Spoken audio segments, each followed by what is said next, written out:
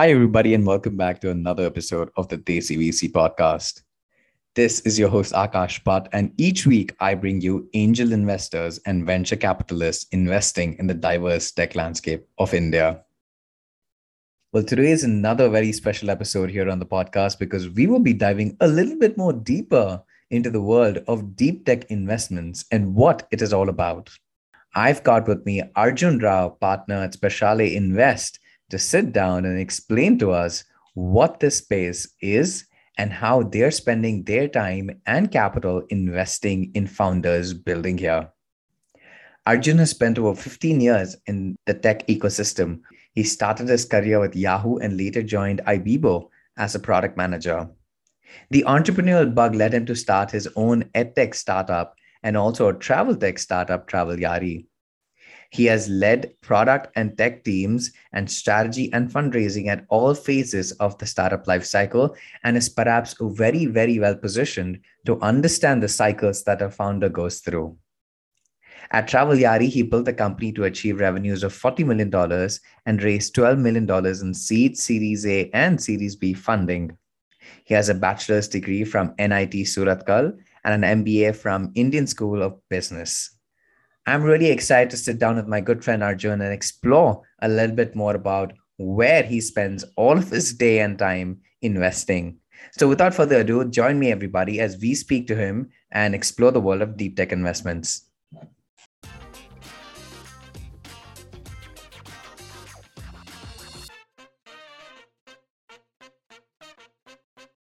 Well, hi, Arjun. Welcome to the DCVC podcast. We had you almost exactly a year ago, to this date, in fact, at our summit, where you talked about deep tech and the investments that are related to the space. So it's a pleasure to have you back almost just exactly a year from that point for us to sit down and take a look back at what's been an interesting year for Indian VC as well as deep tech as a space. Thank you so much, Akash, for having me. And that's amazing that the year has flown. I didn't realize it was a full year. That was an amazing conversation, right, with some other investors in the deep tech investing space in India. And yes, a lot has happened. Macro, micro, deep tech, non-deep tech. Yeah, there's enough to talk about and more, right? So super excited to be on this. I think this is long coming. And I'm happy it's sort of a 1 year touch point since we last spoke. That kind of like sets itself up so well that we can take a look back at the year that was now. And it's kind of been a very interesting journey for both you and the fund on two fronts. One is that you obviously have learned so much looking at the space in India and how it's kind of like played out so beautifully from a deep tech perspective. And deep tech is no longer a mystery space for a lot of investors because when we talked about it earlier, and I remember prepping for the summit with you as well, the questions really revolved around, what is deep tech? How is the space going to play out in India? What are the challenges? Is there enough sort of like ROI? I don't think those questions are being asked by anybody right now, not from an LP perspective, perhaps maybe from an LP perspective, you'll tell me about this, but not really from an industry standpoint. So there's a whole lot of learning that's taken place over that period. And second, you've also raised another fund from the last time we spoke. So I would love for you to take a look back and recap what those learnings have been from both these points and really share with us what you have uncovered that you perhaps didn't really think about it as you were going into the year last year and things that may have also surprised you along the way. I'm not sure. I think both those points are very relevant. There has been immense learning for me individually and for us, Speciale as a firm, right? We are now 5 years old. And that seems like a fair journey, but I know we're building for the long haul, right? So in the larger scheme of things, it is not too much, but in the context that we have come from full deployment cycle of Fund One, right? A complete portfolio setup, and of course, still actively engaged with a lot of them and most of them and supporting them growing further. But we're not doing new investments from the first firm, from the first fund.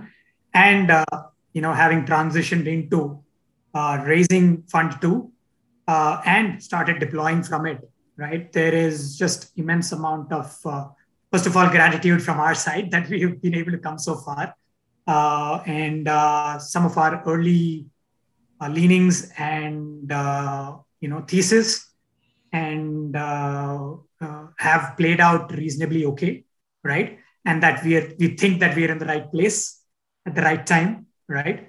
While 5 years ago we would have thought, yes, let's do it. We have conviction, but does the broader ecosystem share that conviction with us? Yeah, that was an open question, right? And a bunch of that has mitigated in our mind, right? Thanks to, of course, the amazing entrepreneurs that we've been able to work with and the progress that they have made, correct? Both in terms of product technology building and then leading to organization building, company building. And the results of that have been follow-on rounds of capital, right? From different sets and different sources of capital, right? For deep tech, right? So, lots of learnings. Let me just rewind a little bit and say one of the earliest thought processes when we started Fund One, 5 years ago, was to say definitely India should play a key role in building out cutting-edge technology products and businesses, right? It's a matter of time from an evolution perspective, right? Historically, we've seen IT services. Then we saw offshore development centers of product companies, that are global product companies set up in India, right? So saw Yahoo's, Google's of the world came and set up offshore dev centers, right? So which means there was good quality tech talent here, right? But we were building products for the global markets, and we were learning from business leaders globally as to what to build, as opposed to envisioning what to build ourselves, right? So that was phase two, I would say 2000s. Then 2010s was about building homegrown products, right? Which is the maturity of Flipkarts of the world, Olas of the world, Paytms of the world, right? A bunch of them have gone public now recently, right? So we built product companies, may not be deep tech product companies, but we built homegrown product companies. That was, I would say, phase three.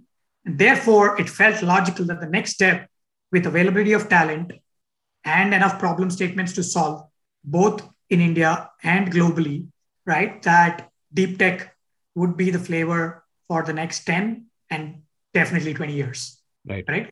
That thesis is what we started building Speciale in 2016 end, right? And the question was, yes, there were signs of talent. Yes, there were ideas. And yes, there were companies that were getting formed, but the numbers were very small, right? And that for us as a VC fund, early stage, was, contributed to deal flow, right? Now the question is, how much is deal flow, right? Particularly when the rest of the ecosystem, which is a little more mature, right? Be it technology-enabled businesses, e-commerce, social commerce, fintech, basic regular SaaS, etc., a lot more mature. And hundreds and thousands of companies were getting churned out since at least 2015, correct? But the question was, how many deep tech companies are going to be there, right? Are we going to see enough to build out a decent portfolio, right? And year on year, since we started the firm, right, our deal flow has improved substantially, right?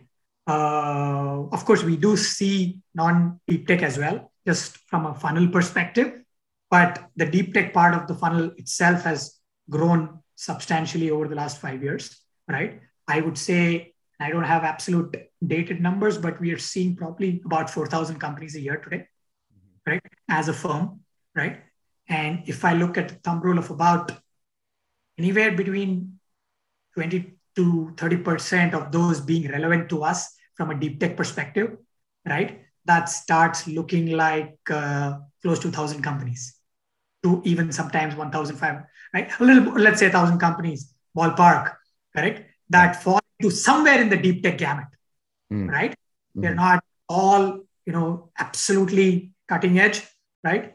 But they do fall in some gamut of deep tech, right? So that is very heartening. And some of these numbers were 10 times lesser, right? And sometimes more when we just started, right? So that is very heartening, right? Second aspect, which we are very excited about is what is the quality of these founders, right? Where are they coming from, right? And why are they motivated to build these companies, right? Yeah. And I think that is a combination of the ecosystem maturing, right? And therefore, more and more founders with deep technical backgrounds, either academic or academic plus, commercial or enterprise background, have problem statements in mind, right? Either coming from their university days, from their research days, or in the organization that they worked at, right? They have problem statements in mind, and they are exploring the route to saying, okay, this problem statement can be meaningful. We have solutions to it, right? And they can be meaningfully large use cases for these if solved right. And therefore, businesses can be built around it, right? So we're not worried whether businesses can be built around these cutting edge problems and solutions. Right? And they know that they can venture out of these so-called very structured, sometimes cushy, safe, environments of either enterprises or academia, and they can make a meaningful dent in the ecosystem by solving these problems for end use cases for enterprises or customers. Correct? Right. They know that there is some early sources of capital available for this, right? To at least support them, to help them try this out for the first couple of years, for example. Right? Everybody feels the most concerned and most risk averse in the first couple of years, right? And I'm going to leave a comfortable life, a good job with a great remuneration. Even though I have a problem in mind and I have a solution in mind, they worry about who will support me in the first couple of years. Right. Can I go out there and not worry about failing and what the outcomes of that failure may be? And I think that is improving year on year, right? I think that is, a good thing about the ecosystem, that we were among the fewer funds 5 years ago who were focused on deep tech. The number of, and maybe there were 5 to 6 of them 4 to 5 years ago. I would say there's definitely 15 to 20 of them, if not more today, right? Of course, not all of them are dedicated deep tech funds, but a lot of them are generic funds with a focus of deep tech also, right? Okay, right? If somebody has a $500 million fund or a $300 million fund, if they allocate 20% of it towards one deep tech focus, that is meaningful capital coming into this ecosystem, right? So I think quality of founders, correct? Their appetite for risk, their trust in the ecosystem that they will get early supporters, backers, and investors, right? To try something out, to productize and to create some value out of the core IP and the ideas that they have in their minds through their many years of experience is just increase. And that is, we are very bullish about that. We enjoy these conversations with these founders, right? They come a lot more prepared, right? Again, preparation was one thing, right? Usually they're very strong in technology. They've not historically been great storytellers, correct? So I think that is a skill set that people are learning. Entrepreneurs are getting better at. They understand that the ecosystem needs to be educated, right? They cannot assume, just like e-commerce or social commerce or fintech, right? The investor automatically understands their language, right? Domains and the sectors in which they are solving problems, right? So they set context. So they're much better at introducing themselves, introducing the domain, technical innovation, and how to articulate that, right? All of these things makes it super exciting for a fund like ours, right?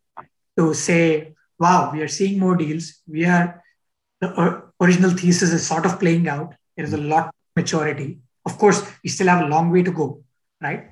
There's such a level of maturity compared to 4 to 5 years ago that gives us a lot of heart and just helps us wake up every morning and be super excited about all these entrepreneurs that we're meeting and these mega problems that need to be solved, right? And we can pick up pieces of those and sectors of those and subsegments of those and in meaningful companies.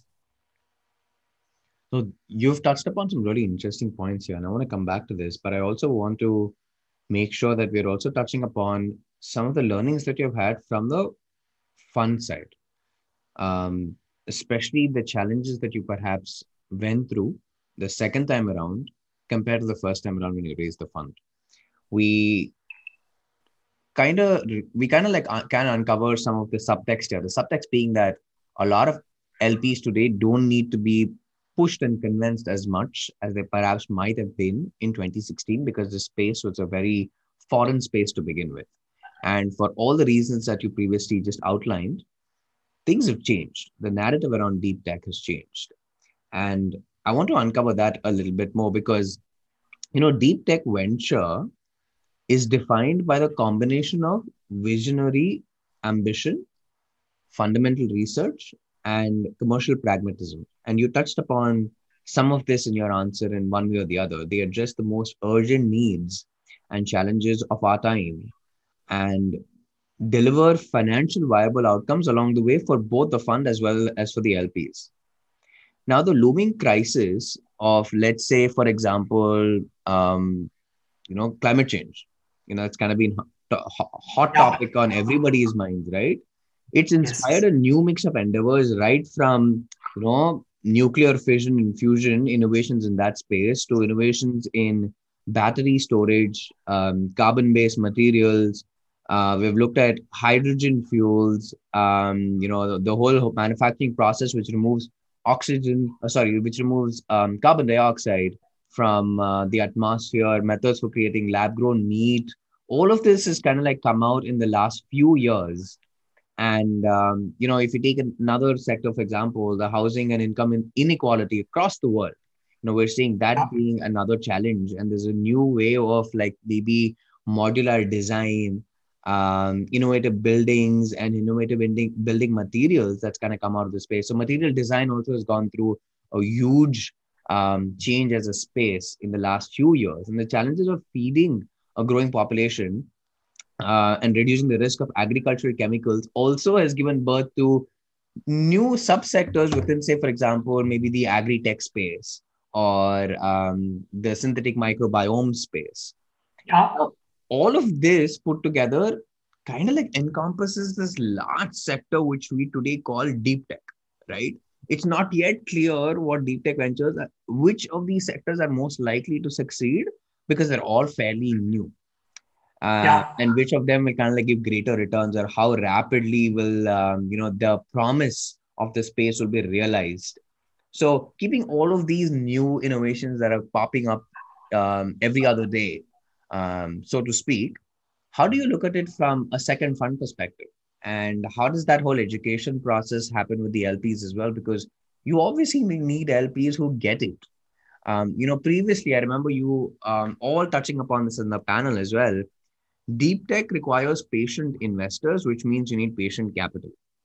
And given that these Yeah. spaces are just playing out, it also means you've got to do a whole lot of everyday learning yourselves as the space kind of evolves from almost scratch. Yeah, fundamentally, the research aspect has been there for years, but implementation of that research on a commercial basis is kind of playing out over the last few years. So let's go through that whole process from even an LP perspective. And how does that whole education happen? And how Sure. hard it Sure. was for you raise the second fund compared to the first fund in retrospect? No, very, pertinent question. And, I loved some of the sectors that you alluded to because they are bang in the middle of the thesis that we have for Fund 2 and beyond as well, right? Fantastic. So super excited about so many of these areas, which are, like you said, genuinely going to, impact the world in a positive way, right? And the need for them is as urgent as it comes, right? Climate change, sustainability are key things, and they are not just buzzwords. They are just not just solutions in the lab. We all grapple with it every day, Mm. and therefore there is a lot more genuine appreciation and a current appreciation for it, which translates into these LPs also having the same view. Correct? LPs also see the pressing problems of today, which could be, urban transportation, right? Which could be food security, right? It could be, through the 2 years of COVID and the vaccines, our understanding of how drugs are made, right? And from there comes, the entire thing of, drug discovery and microbiomes and, synthetic biology, right? There are just so many possibilities. And you realize that these are not science fiction things, right? This cannot wait 10 years for investment, right? Yes, some things will take 3 years to build, some things will take 10 years to build. But everybody realizes that the need is sooner rather than later, right? LPs, a lot of the LPs start to share that view, have similar, mindset and an outlook to understanding where should their capital be allocated, right? And that has been part of the observation for us from Fund 1 to Fund 2. Fund 1, of course, 5 years ago, like I said, the Indian venture ecosystem itself was just starting to mature, right? I'm not saying it's mature already, but still very early days, right? All the action of Flipkart and the high exit and the valuations, etc., had happened from 10 to 15, correct? And therefore, there was an influx of LPs and they understood that tech is important, right? Tech-enabled products and businesses and services are important. So they just wanted to come into that. But did they know the other pockets of the venture ecosystem? Correct? Probably not 5 years ago. Correct? Of course, we were also fortunate, or by choice and by chance, our first fund was a very modest, small fund. It's about $10 million. So it's not like we were going out looking for too much capital, right? So we have to convince too many people. That was a positive thing. Having said that, the small set of people that we had to convince, right, really were trusting us as opposed to necessarily the thesis. We also, the thesis was not deeply baked in because it was still just forming up. We had a view, but it was not fully baked in. So we were telling a story. We were drawing parallels with what had happened in the West, right? We are big believers and huge fans of Lux Capital, yes, right? And a few others, right? Of course, and Reasons of the World, Khosla Ventures, and a few other funds do phenomenal work. And have been doing that for about 20 years in the Silicon Valley ecosystem, right? And we drew some examples from there, correct? We talked about the evolution of technology and innovation in India. And that, I think, was sufficient for us to convince the small set of LPs that supported us wholeheartedly in our first fund, right? And largely, in hindsight, if I look at it, they trusted us. They trusted two people, right? Vishesh and myself, telling them a story, telling them a narrative, and showing them a future, and that it was possible, correct, to be built out of India, correct? And, we're very, very thankful for that set, because without them, that set of LPs, because without them, we wouldn't be here, right? Cut to 4 years later, and this was last year when we started thinking about and raising the second fund, right? Right. Of course, as we would, our first instinct was to go back to our existing LPs, right? And what did we have from 2016-17 to 2021? We had some progress to show them, some data to show them, a portfolio to showcase, right? A story to explain to them how we went about doing those things. How did we find these 18 companies in our first portfolio? Where did we source them? What were the type of conversations we had? These founders. So we had a lot more depth to our story this time around than 4 years earlier, right? And we could articulate a lot more. And of course, we had made some mistakes also, correct? Some of those investments, right? Struggling to some various stages, correct? How did they raise follow-on capital? How much struggles of raising follow-on capital? What milestones did they hit? What milestones did they not hit? Did we, factor the right risks, or did we learn about some risks along the way? Right? These are all learnings, right? And along the way, we were articulating those and codifying some of these, right? So 4 years later, I think we were a lot more prepared. Of course, we went to the people who trusted us first time around as the first port of call. And they were the first ones to back us again for the second fund, right? And of course, given that the ecosystem had started maturing, a bunch of our portfolio companies had raised follow-on capital and had been in the news, right? And classically, visible success is very important for the ecosystem, correct? Which means to see progress. To say we took a bet 4 years ago on one company or two companies, and then 3 years ago on another 4 companies, right? Where are they today? And wow, raised follow-on capital. Oh, they have tested their technology and it has come through in flying colors. Oh, they have got LOIs and orders in place already, correct?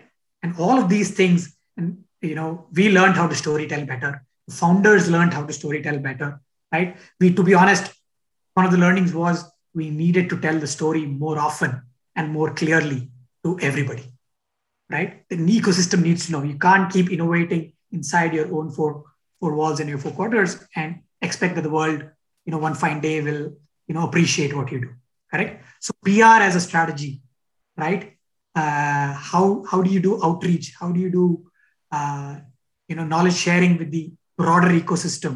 Yeah. Writing regular newsletters, right? All of these things we did for outreach and just to set ourselves as a firm and our portfolio companies as thought leaders, right? And the more people read about it, right? More they were aware, it was part of their minds space, right? When we went and spoke to them, newer LPs, for example, that we were introduced to or they reached out to us, they had some context already, right? And that context was very valuable, right? We did not have to start from zero. Yeah. We did not have to explain to them, first of all, the venture asset class. Then on top of it, the importance of the deep tech asset class within venture, right? They already came with some fundamental understanding. Of course, we had to build and embellish on top of it, correct? By telling them what is the value of space technology, what was our thesis for space technology, right? So we were sort of one of the earlier ones in the country to get into space technology. We ended up doing 4 companies from the first fund in space tech. I don't think there's a fund in the country that has done that. We kind of wear that as a badge of honor. And of course, we've learned good and bad things through those, correct? We're able to walk them through a 3 to 4 year journey of initial thought process around space tech, then the double clicking of that aspect, and then the results of it, right? And when you tell that narrative, people, relate to it, correct? And that relatability was an important factor when we went out to raise capital. Yeah. Right? The other aspect that we learned, and of course, we were aspiring to raise a slightly larger fund, right? Having got some early success from the first fund, right? We wanted to ramp up, right? Because we were also working under immense constraints in the first fund, right? Yeah. Having $10 million, right? For example, the best companies that were coming out as they were getting to the next stages, we were constrained with, we really liked them. We knew what they were doing. We saw that they were making progress and the upside was amazing, but we didn't always have deep pockets capital to double down in follow-on capital. Yeah. Correct? So we wanted to solve that problem, right? Both for the entrepreneur and for ourselves, right? For the entrepreneur, because follow-on capital wasn't easy to come by, right? Therefore, if we had deeper pockets, whenever we have conviction, it's easier for us to commit and help the founder out and be the first person to commit. And then other people will follow this conviction and hopefully more investors will come through. Right? So that is the value for the founder. And of course, for us, we are able to maintain our ownership and double down on the winners as they pan out. Yeah. Right? Particularly since you've taken the big risk at the very early stage. Right? So right on the winner's part, needing more capital was a requirement of ours. Right? And that was another part of the strategy that we were able to articulate to both old, existing, and new LPs to tell them the need for slightly larger fund, right? And the ethos of it, right? One way is to raise a larger fund and go up the value chain, right? Which is instead of doing pre-seed, seed, which is our DNA, we could start doing pre-series A and series A, right? But in our mind, we were very clear that is not where our sweet spot lies. Right? In our mind, we are very clear that our value add and our DNA and our firm mindset, right? Not only from the partners, from the rest of the organizations, the analysts, associates, is in the 0 to 1 journey. Yeah. Is when people have ideas and they want that absolute first capital to execute on those ideas and take them to some level of validation, right? We were very clear we were not going up the value chain in terms of investing larger dollars upfront. Yeah. Right? Still wanted to do pre-seed seed. Then people will say, when the initial check is the same, which is about $500,000 for us, right? And the number of portfolio companies, which is a concentrated portfolio strategy for us, is not going to change too much. It's still going to be about 20, 25 companies. Then why do you need so much capital? Right? The answer is that when the good companies out of these first set, right, get to the next level, we need to have the dollars, we need to have the cushion to be able to support them. Right? That again was part of the narrative what that LPs understood, right? They were able to respond to. They said, yes, that makes sense. So, most, right? So we have, I think, 95% of our LPs from the first fund have come back into the second fund, which is a great vote of support. Not only that, almost all of them have increased allocations by anywhere between 3 to 5x, right, in the second fund, right? So their trust in us, their trust in the process, and the trust in the deep tech, story is just very, very strong, right? And we're very thankful for them. Both those things, that them coming back and them putting more dollars than they ever put in the first fund, much more dollars and by multiples. And of course, the newer set of LPs also coming in and giving us substantial support, correct? Was a very interesting journey and learning. And in hindsight, we're very thankful, right? We've not yet closed the fund, but in all probability, we should be very close to about $40 million by the time we wrap up, which is end of this quarter, right? That's almost, actually, it's almost 4x plus the first fund, right? Close to 5x the first fund, right? And, that has, gone past, our wildest imaginations and what we ever thought where we would be. So very, very thankful, of course, for the co-founders and founders that are building the company that we are showcasing, and the LPs who are supporting us, right? That's been very, very exciting. Now, I want to ask you this question, which maybe you have thought about in some way or form or shape in the past. So when you set out, you guys were perhaps the very, very first deep tech focused funds in India, like out and out. So was there also pressure that you put on yourselves as well as the industry putting on you? Because now say some of the investments hadn't played out well and you hadn't received the growth and the return on investment that you perhaps have today, the onus kind of then becomes, or the narrative then kind of becomes that, hey, there's a fund that was purely deep tech focused, did not do well. And the LPs then start feeling that this is not something that they might, want to take a bet on, especially the conservative ones. Or was it always, when you started off with the conviction so strong that you felt that, we feel we can actually, go out here and make a name for ourselves? So at some point there might have been that little bit of doubt as well, right? So did that cross your mind all along the way? No, I'd be lying if I said that, the conviction doesn't get tested along. It has gotten tested, right? I'm very thankful that my partner and I have, a long history with each other, right?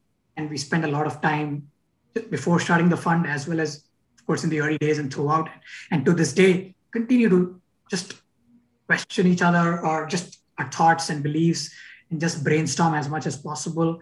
And it's not questioning to, point flaws, but questioning to challenge each other and challenge ourselves in terms of what did we think in the past? What assumptions did we make, right? And what has transpired, right? What has gone to plan? What has not gone to plan? And what can we learn from it? And what can we adapt, right? So that, very strong, GP relationship, correct, is a bonus, because when thesis gets challenged or when there are doubts in place, and doubts are, to be honest, mostly about the environment. Right?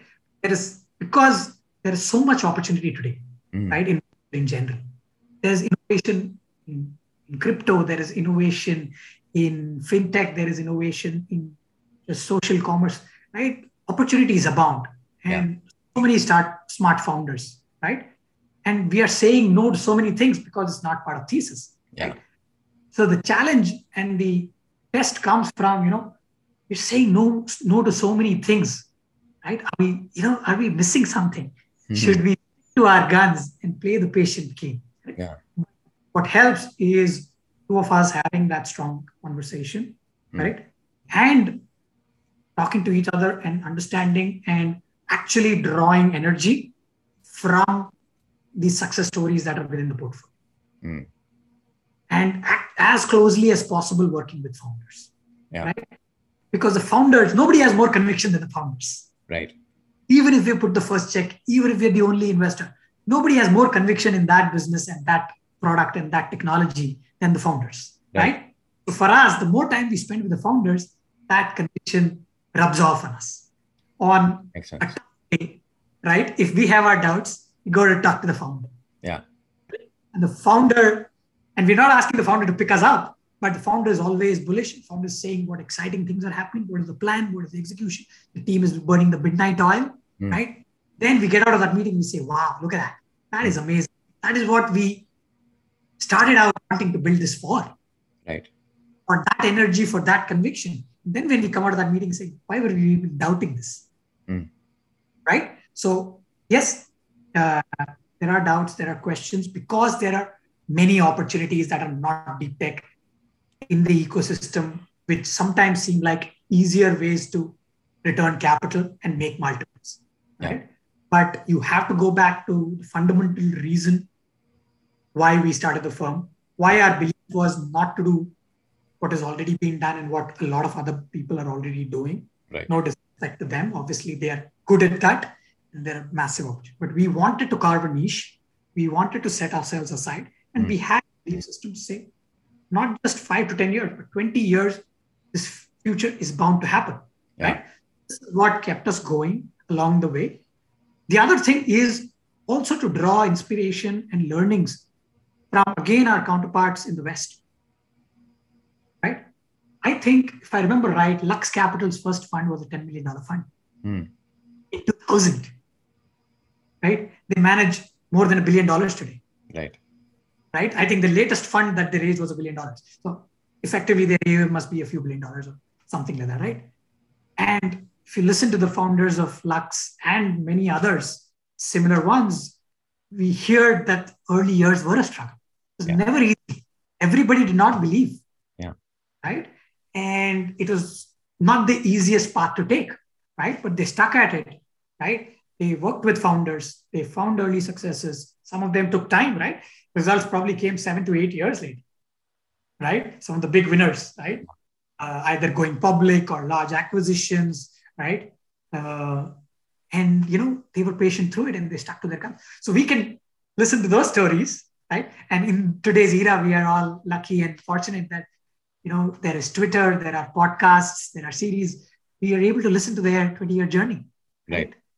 And that's an inspiration. That's amazing to listen to and say, wow, what they've done there, we can replicate that in our small little way. And it's not about replicating the $1 billion fund, but it is about sticking through the journey of 20 years. So I think those things along the way, right? And if you look at our WhatsApp and Slack groups within the organization, there's a lot of sharing of such content, right? Not just to learn, but to sort of prop each other up, right?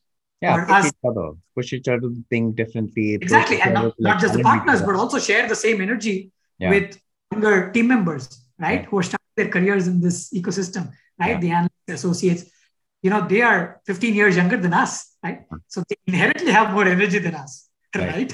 And they're telling us newer things, newer areas of innovation, newer cutting edge stuff. So, so we share a lot of this internally. And all of those, I think, have helped us.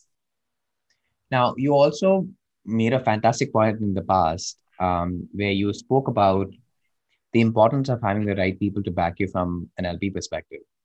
And I'm seeing a very interesting trend that kind of playing out within the deep tech space. The fact that there is an overlap between deep tech and the SDGs that the UN has set forth in one way or the other. And that's an interesting narrative because when people talk about deep tech, nobody really talks about SDGs or nobody really connects the dots with impact in one way or the other, even though the underlying context is, most of these companies are looking to solve long-term challenges. Typically, when you talk about from a global perspective, LPs may include your sovereign wealth funds, family offices, which kind of like tend to invest in established funds with solid reputations. Now, there are conservative choices supported by comfortable network of fund managers with many relationships developed over so many years. Now this trend is reinforced by the buyout fund size as well, which has typically like just grown threefold from 2020 to 2018 to 2020 itself. Just 3 years you can see all of those numbers playing out. Despite these structural obstacles for like a deep tech fund in general, some LPs may be drawn to deep tech on a broader scale. Now, we talked about strategic objectives, we talked about impact, environment and societal Yeah. challenges could be one of those things that are kind of motivating them to take a bet in a deep tech fund. Family offices kind of always have challenged, the traditional norms and have been proven champions of patient capital, often investing Yes. in like 10, 15, 20, 25 year cycles, in fact, when we take a look at it, historically speaking. Now, just if you were to draw, you perhaps don't have to like reveal who some of these names are, but if you were to draw personas of some of these LPs within the Indian context, Yeah. who would they be? And how do you like eventually bump into them? You did talk to us about how existing LPs may have made some introductions or you've had a lot of inbound requests, but how does it typically play out? Yeah, no, I think great question and sort of on point in terms of what these personas look like, right? India is still big on family offices, right, as a source of capital for this asset class in general, right? We don't have the luxury of having the mega fund of funds and the endowments that the West has, right? And therefore, we rely on family offices that have created wealth over decades, Right. right? Through building long-term businesses, right? Long-term, large, sustainable businesses, right? And like you rightly put it, they are the pioneers.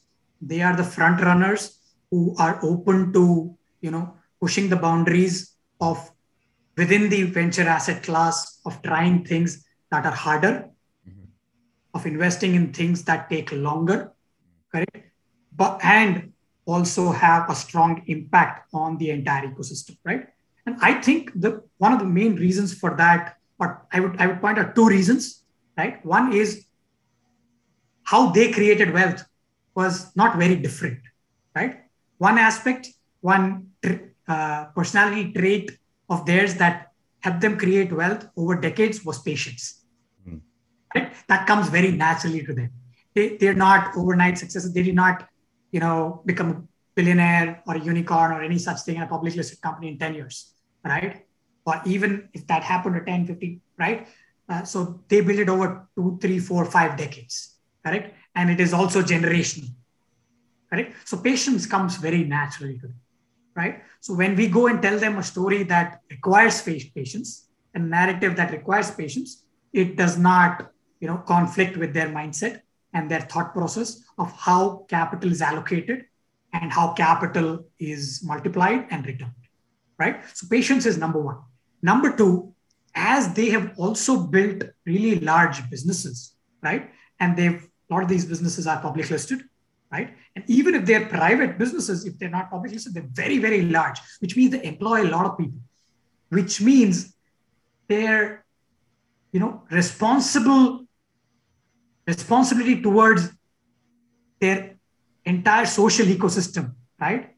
Tens of thousands of employees, their livelihood, the cities in which they operate, right? The towns in which they operate, maybe they run factories, right? In general, over the years, they have had to think about solving social, economic, and other related problems that challenge their core business or that, come in and around their core business, right? So over decades, they've been thinking about, solving problems like this and running their business and building their business in a sustainable, ethical, and developmental fashion. Correct? We have many, many examples. We have the Infosys foundations, we have the Wipros of the world, Cognizance of the world, we have the Tatas, right? All of these are examples of, their impact went well beyond just their commercial interests, as organizations, right? And those business leaders, and therefore those family offices, right? For them, it comes naturally to, when they allocate capital to newer asset classes, they always ask about impact of this, right? They are commercial first, yes, right?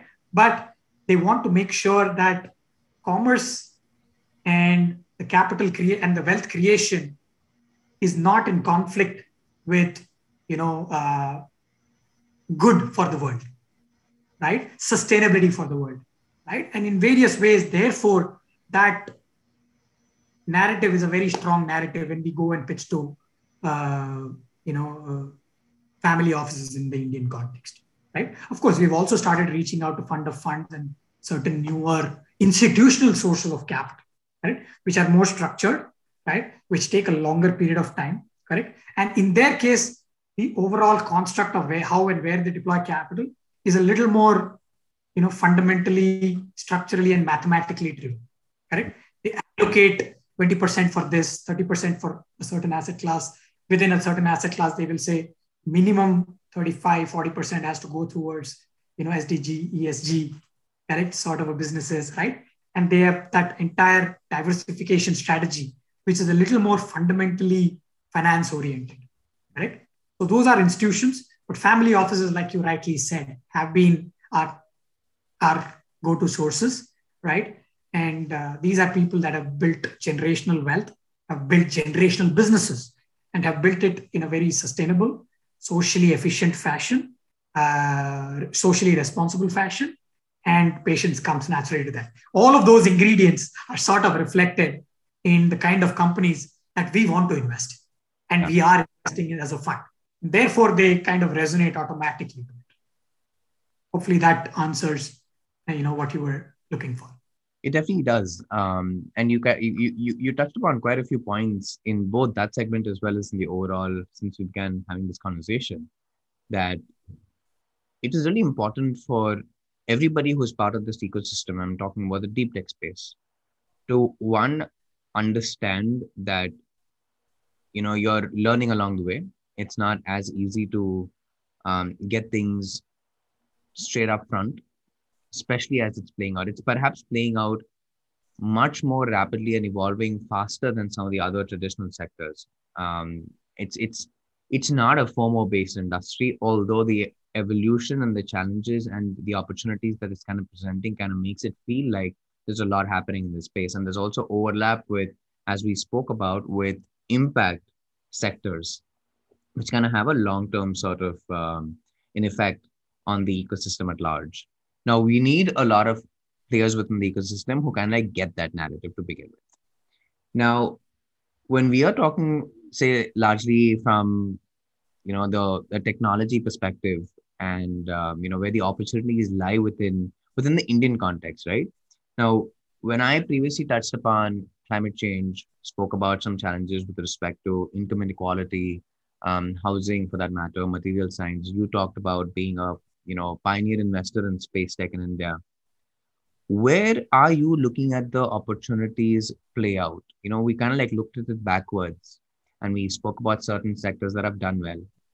Now, if you're putting on your investor hat today and you're thinking about how deep tech in India is going to play out, say 5-10 years from now, what really gives you a lot of conviction, and what kind of like keeps you up at night as well when you're looking at some of these founders come to you and talk about challenges and talk about solving for these challenges, which are ambitious, which are, you know, larger than life in some cases, and you know, kind of like then pushes you to think, hey, are we the right bet? Are we in the right situation to take a bet right now? Or are you also still saying we still don't get some of these because they're so new, they're so nascent, they're so niche that we need to first understand ourselves before taking a call here? I do know that you come at the pre-seed stage, so I guess a whole lot cannot be talked about the market, but it's the conviction that the founders bring to the table. It's the knowledge, it's the execution vision that they have.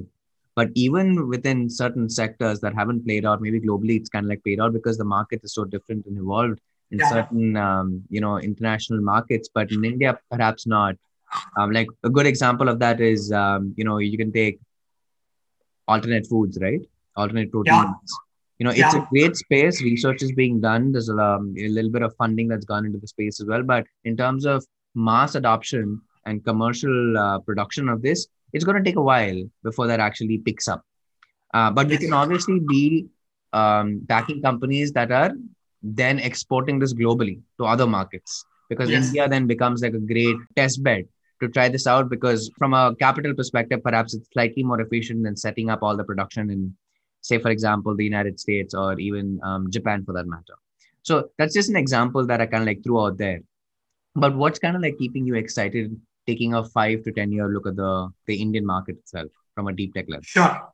Sure. No, I think super interesting question and so much to ponder upon, right? To be honest, right? And I'll first set context with a couple of points, right? Before diving into specifics of what we are excited by and what we hopefully should be investing in the coming years. Some of it has already started to happen, right?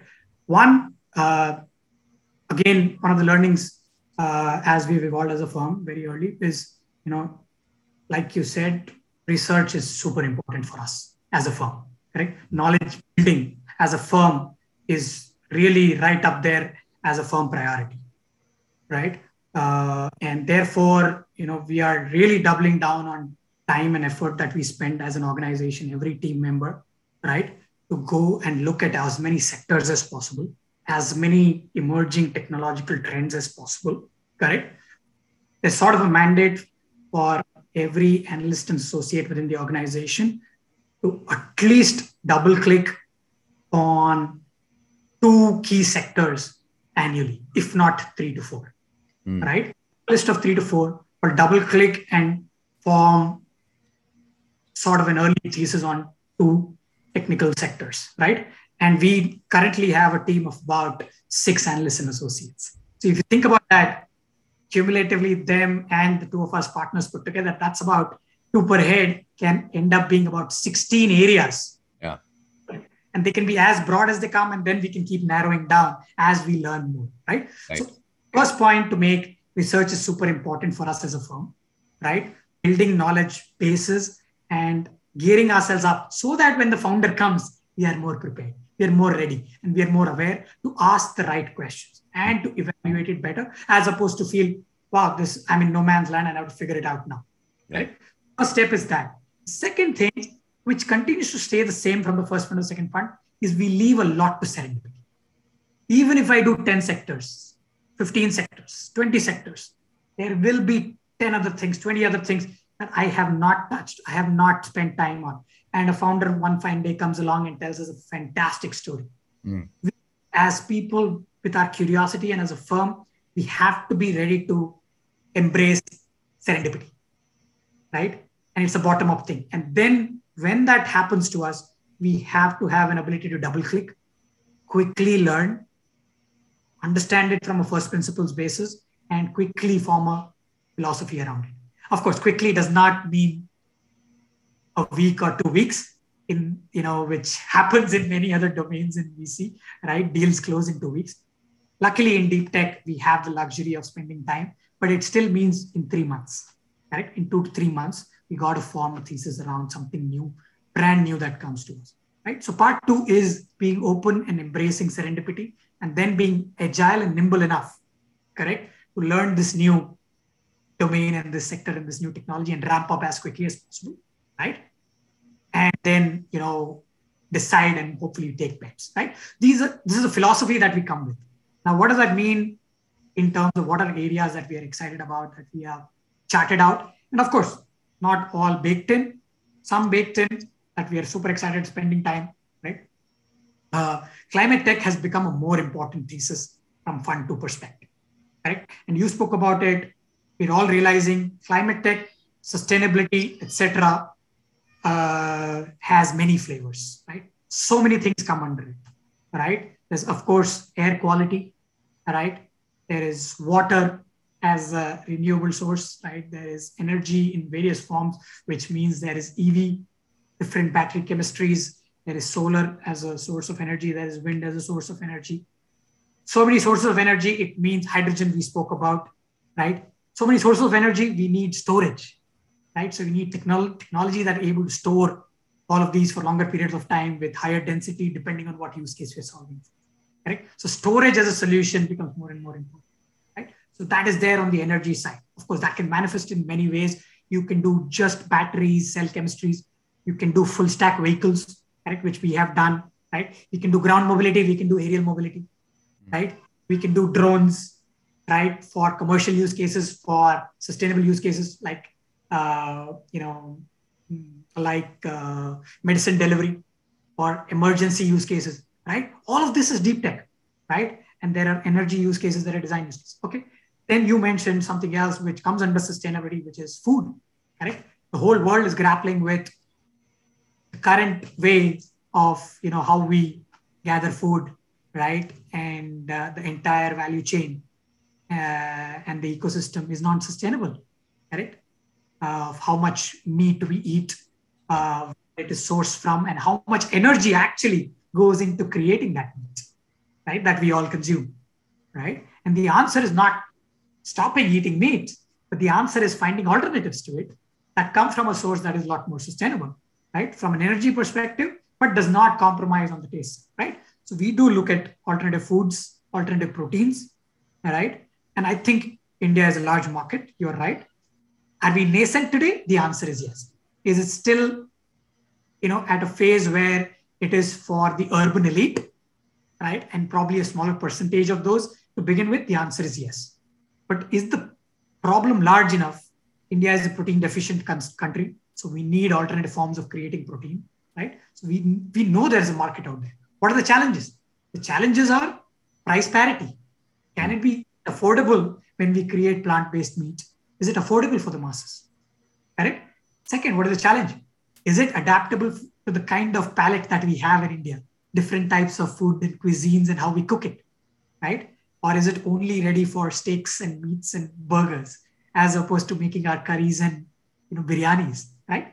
And somebody has to innovate the product side and the IP side to solve this problem. And of course, the price parity has to be achieved. So these are problems, and we have to take a view to say, is this a 15-year problem when price parity and certain market penetration can happen? Or is it a 5 to 8-year problem? If we believe it is a sub 10-year problem, I think as a VC fund, we can definitely tackle it and take it on. Yeah. We don't worry about 3 years, right? As long as there's the right entrepreneur with the right mindset and solving for the right problem, right? It's not a problem, right? We can take those bets, particularly being pre-seed seed, right? Because evolution of the company will take 4, 6, 8 years. And of course, we want the market to adapt as early as possible, but it's okay if it doesn't happen in 2 years, right? So that short-term thinking is not there and should not be there, right? So these are the areas, right? Even a flavor of space tech has a flavor of sustainability and climate tech, right? If you look at all the satellite Earth observation and imagery companies that are doing, what are they doing, right?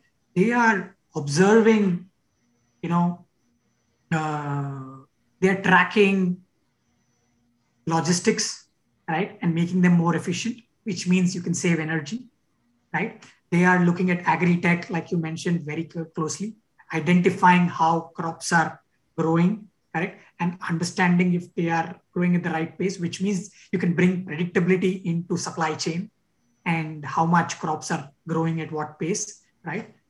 They are observing areas of disaster and climate where, a disaster is there so that help can be reached much faster, correct? What is the pace of, coastlines decreasing, correct? With satellite imagery, can you identify, if you can identify a problem by measuring a problem, can you solve it?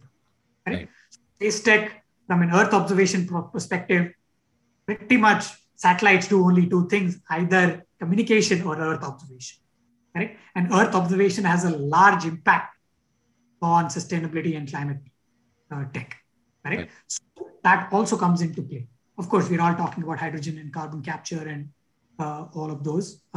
We are looking at those sectors as well. Mm-hmm. Right? So very, very exciting. I think climate tech is a strong thesis for us. We did something in water actually in the fag end of our first fund itself. right? Because water is such a big problem all across the world. Right. Droughts happening in various places, urban, groundwater levels are depleting very fast, right? Both for, consumer consumption as well as for industrial consumption, right? In different use cases. So we have to solve these problems. And again, there are challenges of price parity, right? Of having the purest form of water. So we've invested in a company that creates water from air by capturing the humidity in the air and converting that into precipitation and then purifying it and converting it into pure water for consumption for different use cases, right? Just an example of, and I live in Bangalore, right? And I know, being a long-term Bangalorean, the groundwater levels have been depleting, year on year, and we all live by under the stronghold of the water mafia in these not just Bangalore but many urban centers in India and many parts of the world. Correct. These problems are not very different in Africa or in Southeast Asia, some parts, and maybe in South America, right? Not to mention in the part of the world, the most affluent part of the world that you live in, there are droughts in California, right? Lead to forest fires, right? Also contributing to ecological balance, right? And there are solutions for these, right?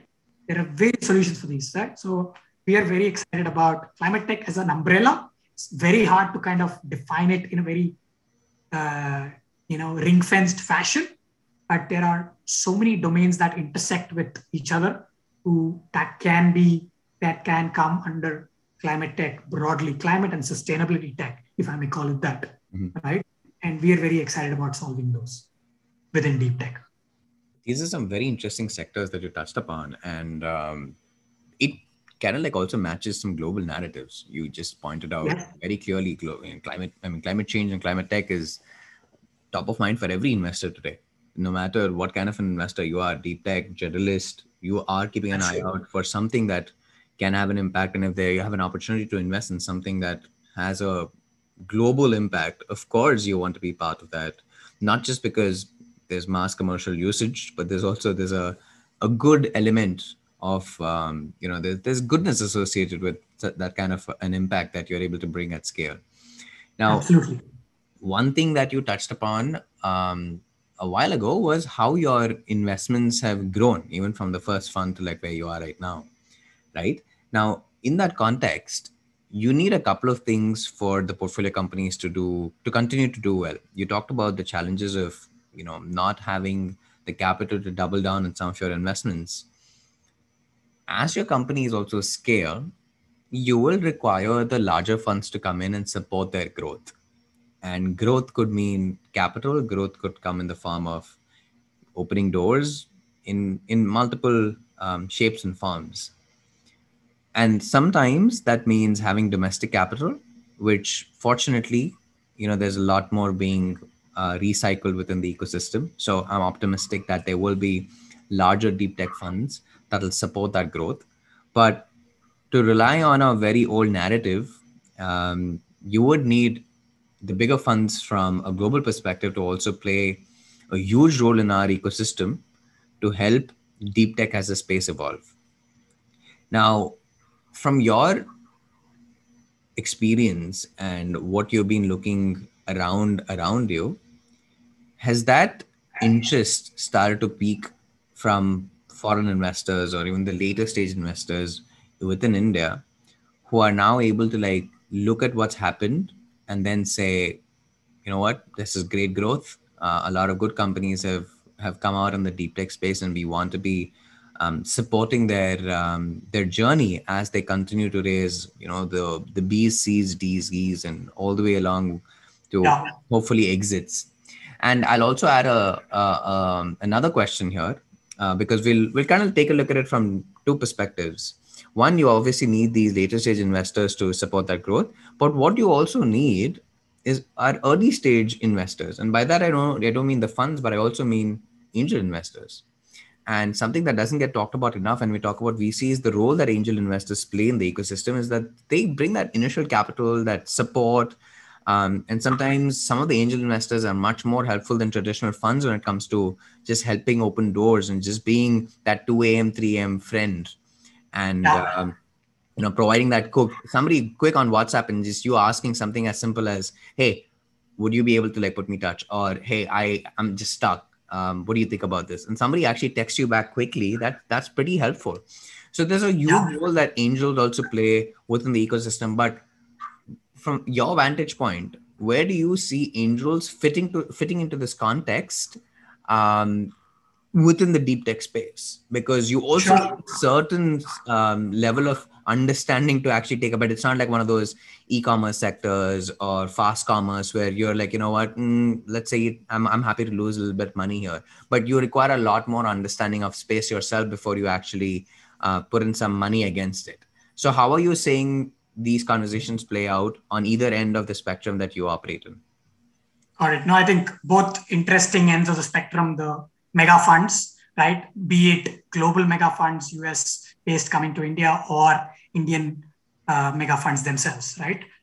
On one end of the spectrum and on the other end of the spectrum is the early stage capital, which is just that first check and that friend to rely on, which is the angel, right? I have to say that, there is a lot more on the angel side, right? And I am, I'm more enthused and happy about how many individuals and angels, right? And therefore, access to early capital and advice. And like you said, access to people who can open doors and just make connections and help young and or early founders out, right? That part I have seen more and more happening is just multiply. First of all, of course, the number of angels in general in the ecosystem has multiplied dramatically, right? Although I agree that, it needs a nuanced eye and a mindset and a understanding to do deep tech, but there are more and more angels that are doing it, right? So super excited. We are always happy to collaborate. Even as a firm, when we put in the first check, we're happy to collaborate with a bunch of these angels, ask them to come on board as angels into the same round, correct?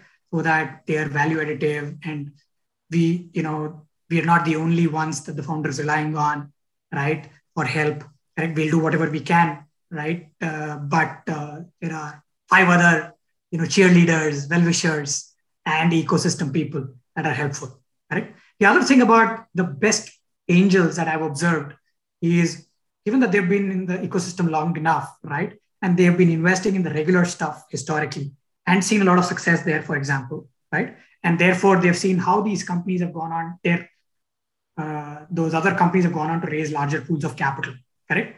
They are good advisors to the entrepreneurs also about what the really mega funds care about, right? How the mega funds evaluate deals, right? And sometimes it is great for an entrepreneur to get that from a third-party angel sort of a thing, right? As opposed to their primary VC investor, correct? And if they hear it from an angel, who's, let's assume, done 50 to 100, 5 to 10 years, 5 years plus, right? And has, let's say, 5 to 10 unicorns in their portfolio, right? And has engaged with Axel, Sequoias, Lightspeeds, etc. of the world, maybe Tigers, SoftBanks of the world, through their broader portfolio, right? And they, spend half an hour or 1 hour with the founder, this deep tech founder, and tell them how to think bigger, how to think bolder, how to think more ambitious, right? And therefore translate that story, right? And not tell conservative stories, if I may say so. Yeah. Because some of the guys, because they're doing it for the first time, and there's no precedent, right? Yeah. They might be a little more conservative in their storytelling, correct? Of how big the opportunity is, right? So they get really good feedback from them. So I'm very, very excited about angels. We work with a lot of them, right? They're on the cap table along with us on a lot of our portfolio companies. We always encourage our portfolio founders to find more of them, right? Find the friendly faces, find the people who spread the word, right? And find the people that you can learn from, right? So definitely very enthused about that. Then coming to the other end of the spectrum, large funds, global or domestic, right? What has been their uptick? I would love to see a lot more, honestly, right? I'm not saying it is nothing. It's a lot better than a few years ago, right? There have been examples of the funds that are 200, 300, $500 million funds and above in India, right? That have taken the odd bet, right? Either in deep tech sectors such as robotics, even a couple in space technology, right? Some have started to do something in alternative proteins, right? But if you look at their portfolios, you will find them to be, I would say, 10% or less, right? From a distribution perspective, right? Of how much time, energy, and then capital have they allocated, right? Usually time and energy is the leading indicator. Yeah. They have to spend time, energy, because they have to build thesis, right? Because they do run large firms. And we do need to understand that they do need to deploy not 3, 5, 7, $10 million. They do need to have a view to deploy 20, 30, 50, 75 million, $100 million course of 2, 3 rounds.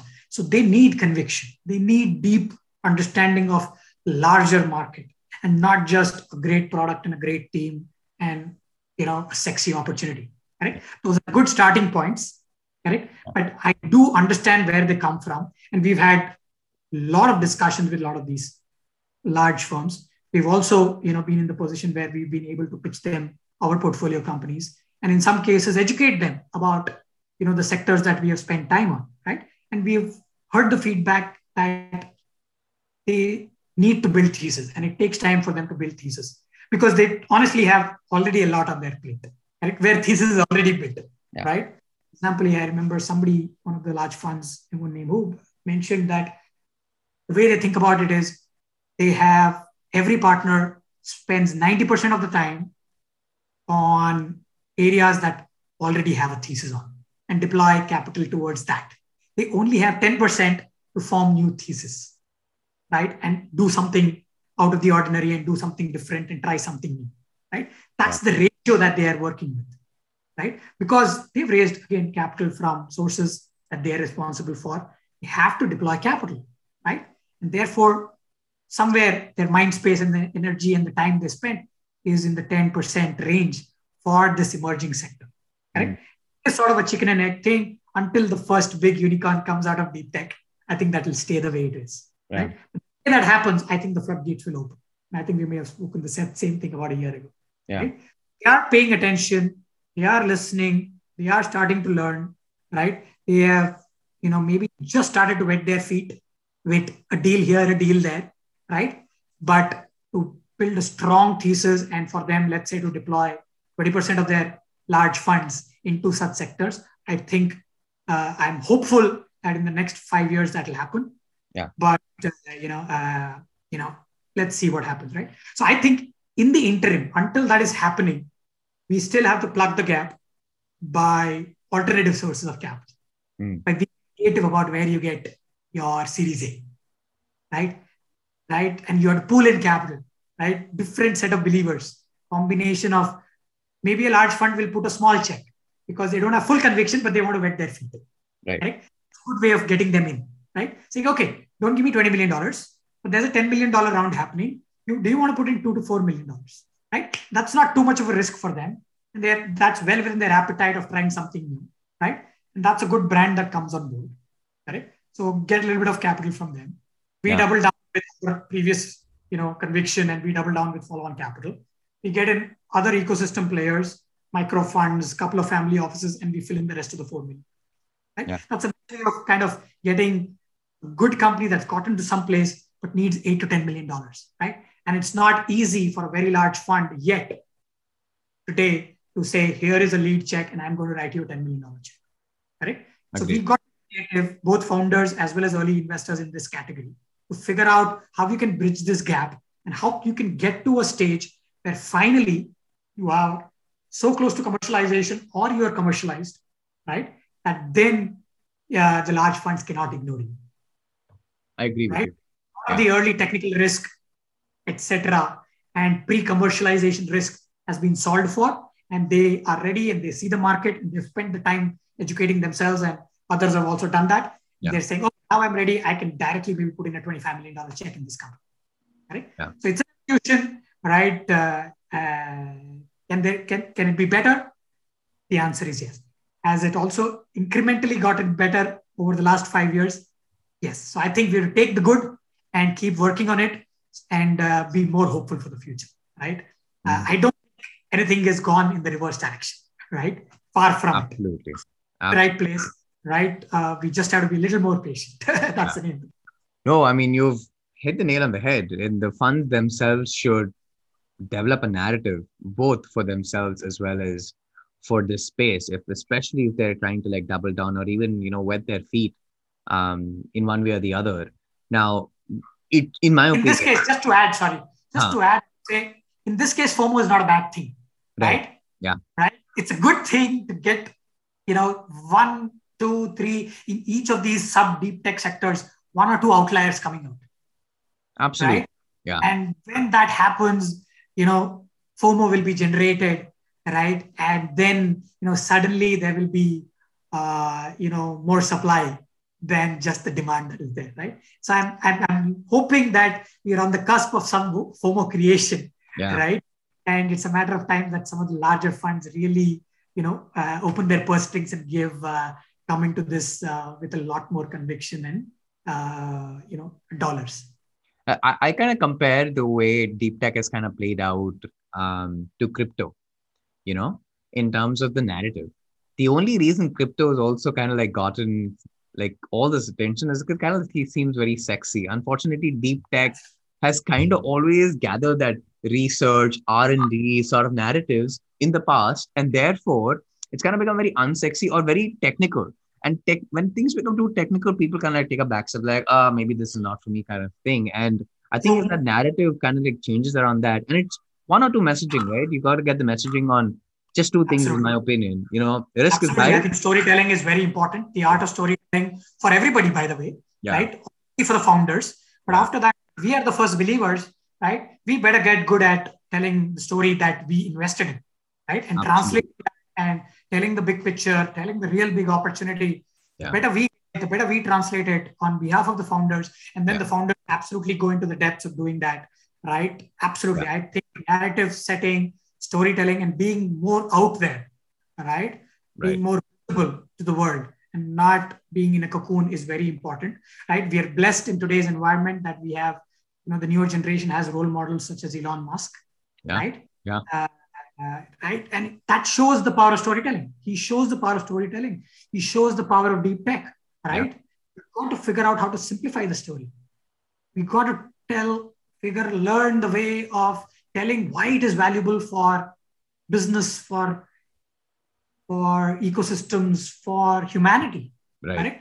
And how big can it be, right? And I think as we keep getting better at that, more and more people will sit up, take notice, and they not only will pay attention, but will come through with their dollars. And that's the way, right? Put your money where your mouth is, right? I think we're getting better, right? The Indian ecosystem, historically, in general, right? Not the best storytellers. We're better at creative product technology innovation.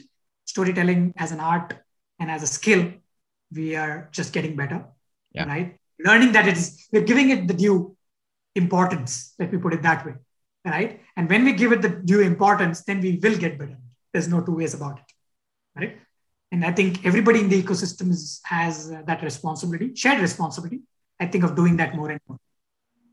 I mean, you kind of like summarize it so well. I mean, humanity is approaching this epochal shift, and deep tech can only propel society to like newer heights and dimensions of solutions. And this field is just emerging, especially in India, and no one really knows where it can really go. And that's the beauty of it. And where you and I sit, we have a financial and moral imperative to remove the frictions in the investment chain, mitigate the risk, and unlock the power of deep tech. And that's kind of like what really makes me excited about how the whole story is playing out, looking at India from a distance. I wouldn't by any chance say that I get the space, but I definitely am excited by it. I'm bullish on it. And I think what you guys are doing is fantastic in terms of the storytelling, in terms of putting money where your mouth is. And that is so important to do it. It's Thank you so much. You're very kind. We need more and more people to believe this. You're spreading the word, so you're doing your due and more, right? No question. Equally excited about what we are doing and what many others are doing in the ecosystem, right? Hopefully, we are one participant that is, causing a reasonable good change, right? And as long as a lot of our portfolio companies keep making the progress, we are just a support act, right? There's no question in our minds that the next 15, 20 years, this this is only going to accelerate, right? Okay. And that snowball effect, right? I think then finally we won't be able to stop, right? Learning from each other, cross-pollination of ideas, Yeah. more bigger ideas, bolder ideas, more sources of capital, all of this, I think it's just the tip of the iceberg. So super excited. Thanks for even having me and on the show and allowing me to share some of the excitement. But All this right. was Hopefully we do fantastic. more of this. I mean, I didn't know that, an hour and a half is just passed and we were just sitting and talking That is about true. just touching the tip of the iceberg, right? There's so much to like uncover here, which I think is the beauty of it because it sets us up for like a different conversation in a different context in maybe just 8 months, 10 months, a year from now. And We should. Evolution is happening every day, uh, and we should touch base and we should look back like you have helped me do today, right? And realize what has happened, understand the good and the bad, yeah, and take the best learnings and move forward, right? I think we are in the middle of something very, very special, right? Whether there is an economic slowdown or not, whether there is a tempering of capital flow or not, I think the deep tech juggernaut will keep rolling. So let's absolutely do that. I would love to do this again. Let's say in 10 months to 1 year's time. absolutely. And those are like great words to end this episode on. Special words from a Speciale investor. So thank you so much for that. It was a pleasure hosting you on the show. And we've uncovered so much about deep tech in this episode. And I'm sure a lot of them looking back and learning about this space for the first time will take some great insights from this. So I'm grateful for your time on the show. Thank you so much, Akash. This was lovely.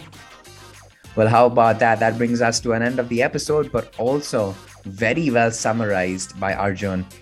He's given us a lot to think about, especially within the Indian context when it comes to deep tech investing. And we're just at the tip of the iceberg, especially here within the Indian context, exploring this space and investing in it. I hope each and every one of you enjoyed that episode and most importantly had a lot to take away from it. I know I did. And Arjun was extremely insightful and candid with his knowledge. And I want to thank you again, Arjun, for being on the episode. And most importantly, I'm looking forward to all of the investments that you're making as part of Speciale Invest and what that really means for the Indian ecosystem from a deep tech perspective. Continue with the good work, and I hope we can all support you in one way or the other. Well, if you're like me and you enjoyed this episode and all the others that we've been bringing to you, please go ahead and rate and subscribe to our podcast on your favorite podcasting app. It really helps us get discovered, and most importantly, you'll be notified about our future releases. We've got our very first unicorn founder here on the podcast with us, so please make sure that you tune back in again next week to hear who it is, and most importantly, what that person has to share about his or her experience of building companies here in India, and most importantly, also investing as an angel. Thank you again, and I'll see you next week here on the podcast. Until then, stay safe, everybody, and continue to keep hustling.